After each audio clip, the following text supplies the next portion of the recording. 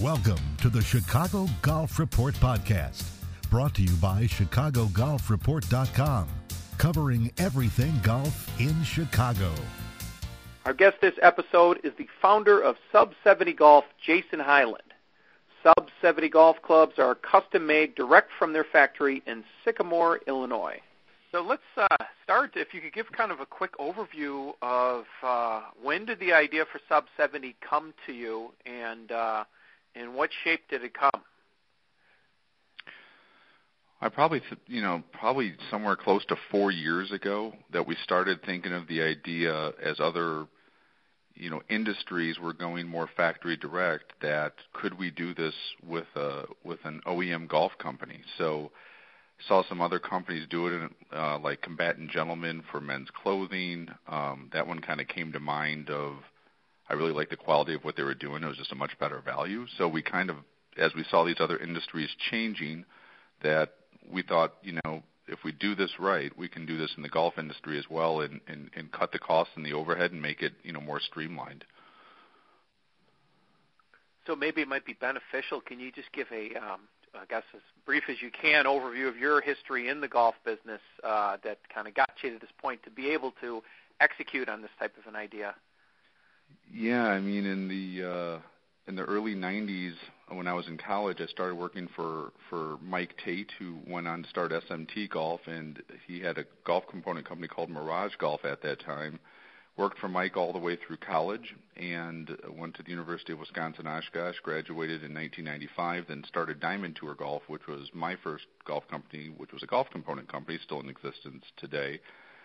Did that, from 95 to 2008, and then we started Hurricane Golf in 2008, and then from the third company, like I said, Sub 70 sort of started the concept, 3.5, 4 years ago, and then we launched Sub 70 in December of 2018. So, like I like to tell people, I've yet to have a real job in life. I've been lucky enough to work, in my favorite hobby. So, I'm 46 years old and have been doing it since 18, 19 years old at this point.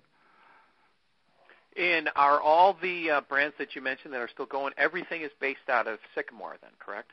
Yeah, we run three different golf companies out of the same facility, but all, each has its own separate niche. So, yep, we're in Sycamore, and then we're basically just shipping boxes all over the world on a daily basis.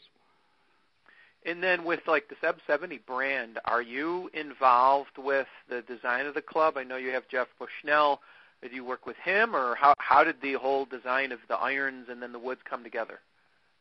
A team effort. So I kind of call it like a garage band. When we started this, we knew we didn't have the resources to go hire, an outside firm. So from all of the connections, and we used to do a lot of consulting work for people overseas. So we worked with some major brands and helping them with some stuff. So we had the resources there, and we had the kind of idea of the style of clubs we wanted to do. Then it was sort of a team effort with our ideas and the engineers overseas to sort of, put this together. And then, the garage band turned out to be pretty good when we tested everything, and it took a while to get it to where we wanted it. That's why all these years took, or it took a few years for us to actually launch it, but we had to get the products right or this thing wouldn't work.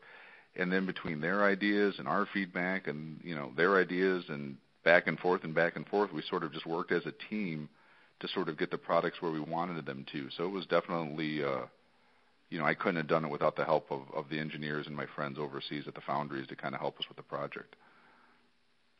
So let's take a deeper dive then, start with the irons. You've got three different irons that produce for the Sub 70 brand. Can you kind of give an overview of each of them? Yeah, the 639 series will be our forged series for a little bit better player. We'll have an MB coming in soon, which is our tour blade.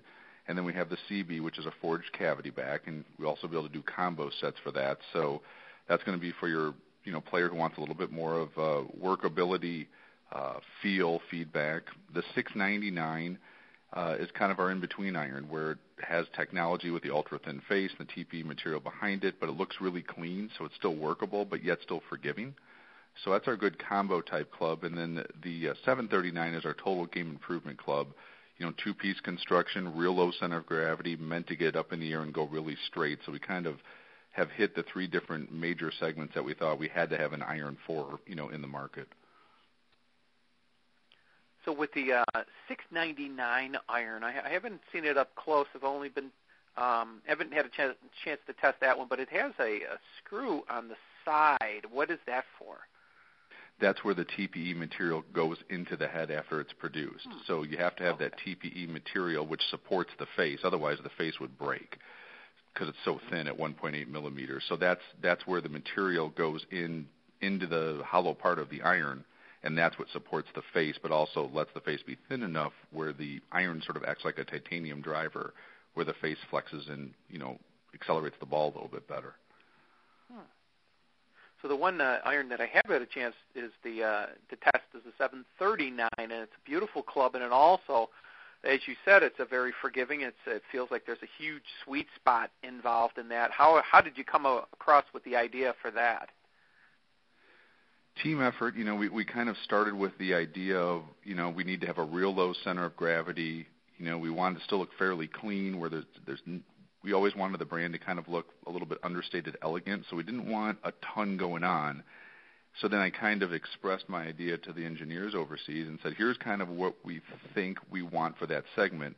Help us put the materials together, and the engineering of what you guys think would be the best way to do it. So we kind of come up with a general idea. They put their input in of materials, how we could design it, how you would do it, and then it's the back and forth and the testing to kind of get it all right when we're experimenting with different materials for the faces. But that was us kind of saying, I think this is what we need, then asking their opinion, hey, if you were going to design this, help us out here, and how would you suggest we get the center of gravity low and we get the face to be hot, but we get to perform? Then it was just a bunch of testing back and forth and different ideas and, time to get the product up to market and to the level of quality we wanted it to, but definitely a group effort on that one. Being then that these are factory direct clubs, then when you talk to someone, and what are the metrics that you're looking for in order to fit them for the right shaft and, say, the right grip for each of these three different head styles? So let's say we find the segment of, the client wants the 699 iron or the 739. Once we determine that of what, we can ask questions or they would have an idea of what segment are we going for first. And then once we figure out what iron they want, grip size usually kind of goes by hand size. So we might start off with, what size golf glove do they wear, for example, or something to that extent, or what grip size are they comfortable with. And then, if they are fit locally, that's great. You can't give us too much information. So if somebody really has absolutely no idea, we would encourage them to go get fit locally and then give us, it's almost like the doctor notes from that. And then we can kind of, as long as they're using a similar type of golf club with the same type of attributes of the head, we can take that information and pretty much go ahead and fit them. Most of the people seem to have a pretty darn good idea of sort of what they're looking for. Then we can just sort of guide them if they're asking us, we want to hit the ball a little higher or a little bit lower or, want a little bit more distance. Then we'll sort of try to ask the right questions to get the information from the client and put our 2 cents in to try to make sure that what they're getting will actually help their golf game out. And, I think that's also why we have to have that 60-day money-back guarantee of, they're trusting us to build these things before they hit them. And, we know what we're doing, but we always want to let the customer know, hey, if they're not working for any reason, call us and let us know. But honest to God, we have not had one set of irons come back yet. So you can kind of dial it in, but we always tell people, if you can get fit locally, we can really interpret that information, and that helps us tremendously. So then let's take a quick trip through your wedges. You have 3 different wedges as well. How did those, how did the idea for the wedge come about? And then how did the finishes, how did you determine those 3 different finishes?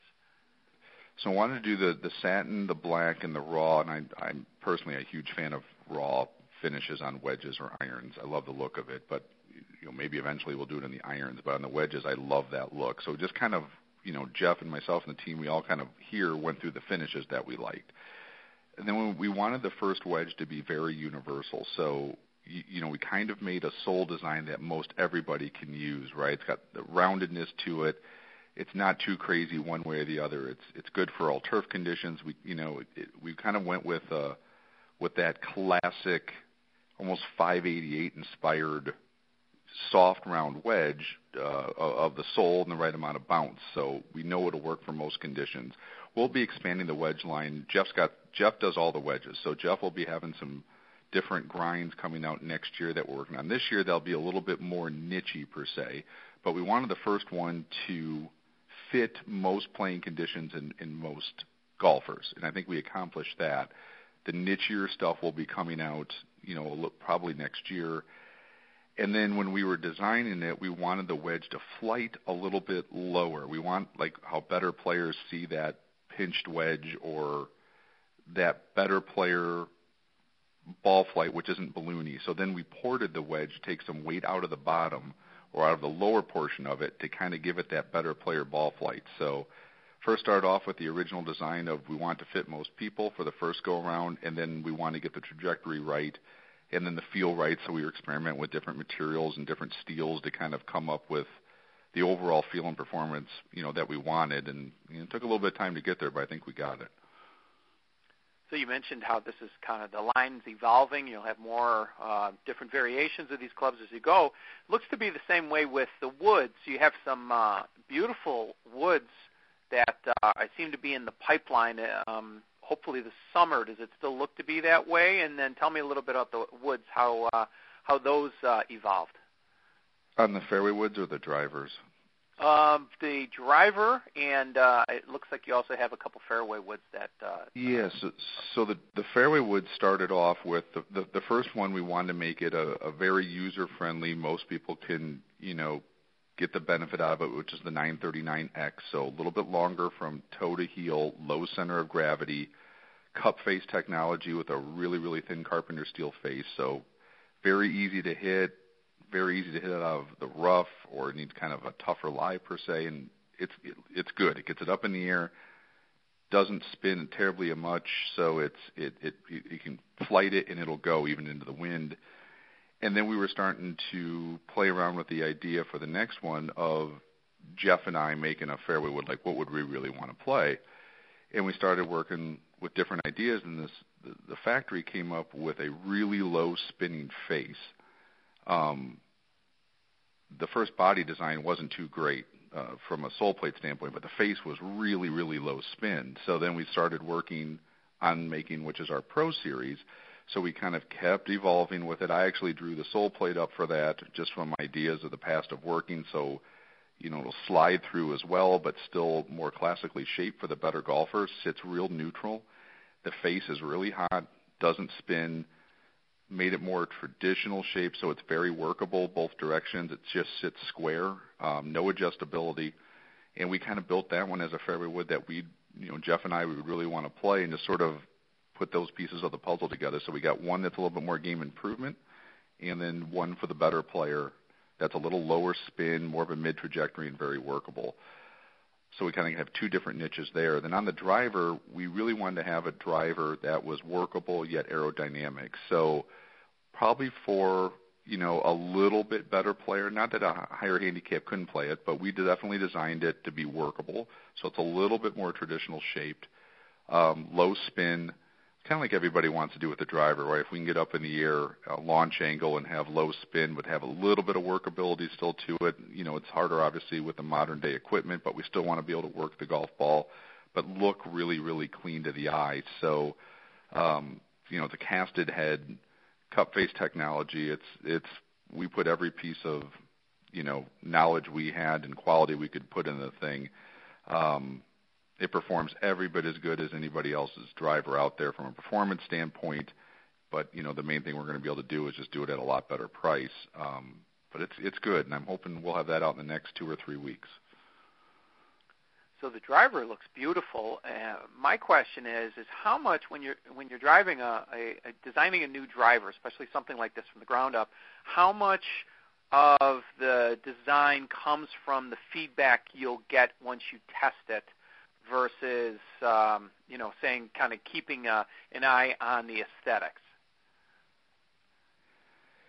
Well, yeah, I mean, that one is, we knew the shape we wanted to have with it. So once we got the shape, then the factory helped us design the face. So then we kind of came up with the shape first that we thought would be workable and pleasing to the eye from a classic standpoint. So it looks clean and crisp when it's on the ground. So you're definitely getting, the front end is getting the shape that you want, and then working with the engineers to try to design the best face we can based on that shape. And then it's a matter of working to try to get the sound right, and then coming up with an idea for the weighting where we want it simple with just a front and rear weight, nothing heel or toe at this point. So a little less spin or a little bit more spin, and then it's just a matter of it's not one or the other. You just kind of keep going down the road of testing it, seeing how the numbers look, seeing what golfers give you from feedback, and then go back to the drawing board to use different materials for the face. And it's just an evolution till you get to the point where you kind of got like, okay, I think we have this. It's got the performance that we want, the sound that we want, the look that we want, and it's something that we're comfortable or we're ready to bring to market. So it's never just, you come up with the first initial design of how you want that driver to perform and kind of what driver, attributes you want to have, and then you sort of work it backwards to try to get to those attributes for that club. But first thing we did is went on the shape that we kind of wanted to have the workability, and then, okay, how do we engineer that shape to be the best we can possibly make it? As a club designer, I wonder if you have the same thoughts that I hear, listen to interviews and musicians when they talk about, say, they're making an album, and they talk about when is it done, because they go through so much editing and iterations. Do you have the kind of same idea? So say you have these clubs now, you're playing them. Do you kind of go back and think, I could be just adjusted a little bit, or maybe I should do this, or is that what the next version of the club is for you? Or are you the opposite? Like, okay, nope, that's perfect, it's done, we're good. I don't know if you're ever saying it's perfect, right? Because if it's perfect, then you couldn't do it any better. So I think you're always thinking like, how can you do, what would the next thing be, right? I think it's just the nature of it.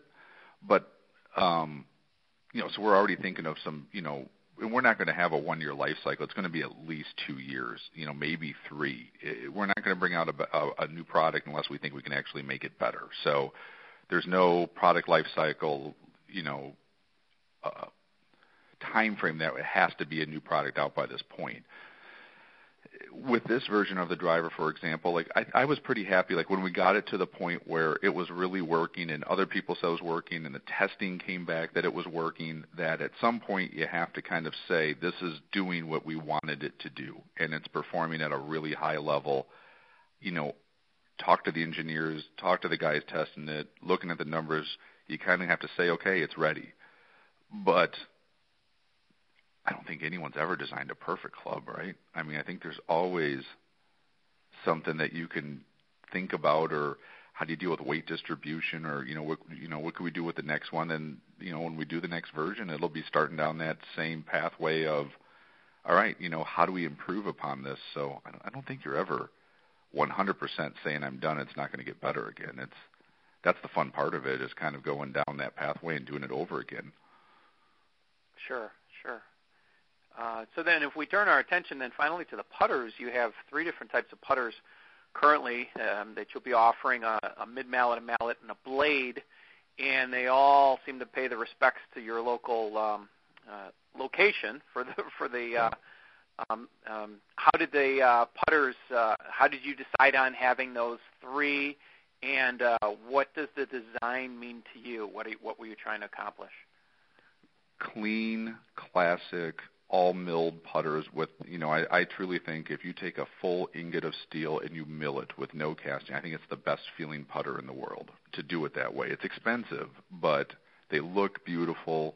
I mean, it's functionality and it's art at the same time. I mean, they look, any all milled putter looks stunning. The first 3 designs we wanted to come out with, the classic blade, a mid mallet, and a full mallet, like simple. Most people know what niche they're in, but do it in the highest possible quality that we can do it in with having them all milled.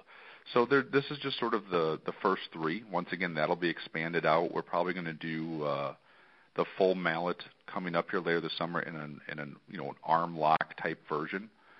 with the popularity of that growing, that's a pretty easy, transition to make from that putter head by putting a little more weight to it, a little bit more loft. We can turn that into an arm lock style.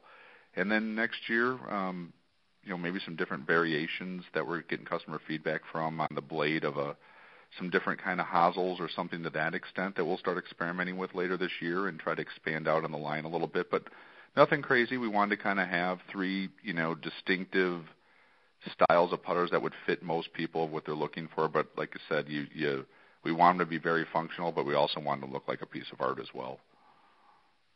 Does having a milled putter make the design process more difficult, knowing that you're going to have to take this block and mill it down than, say, something that was taken with a different approach?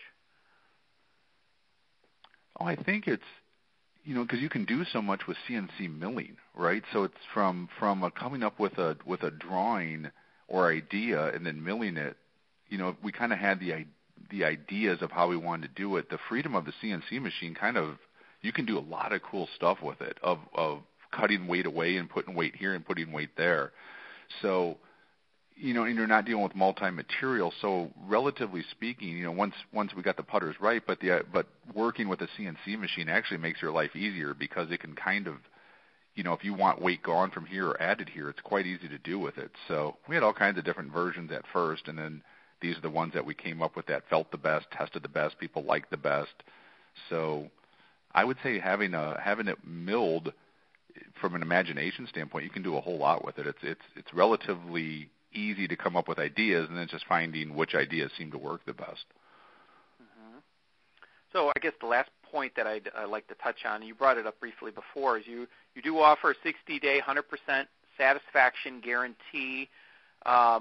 Where was that idea in? Is that kind of in sync with the whole idea that you wanted to be factory direct, so you kind of feel that that's a fair amount of time to get feedback on the clubs, and kind of what took you to that point?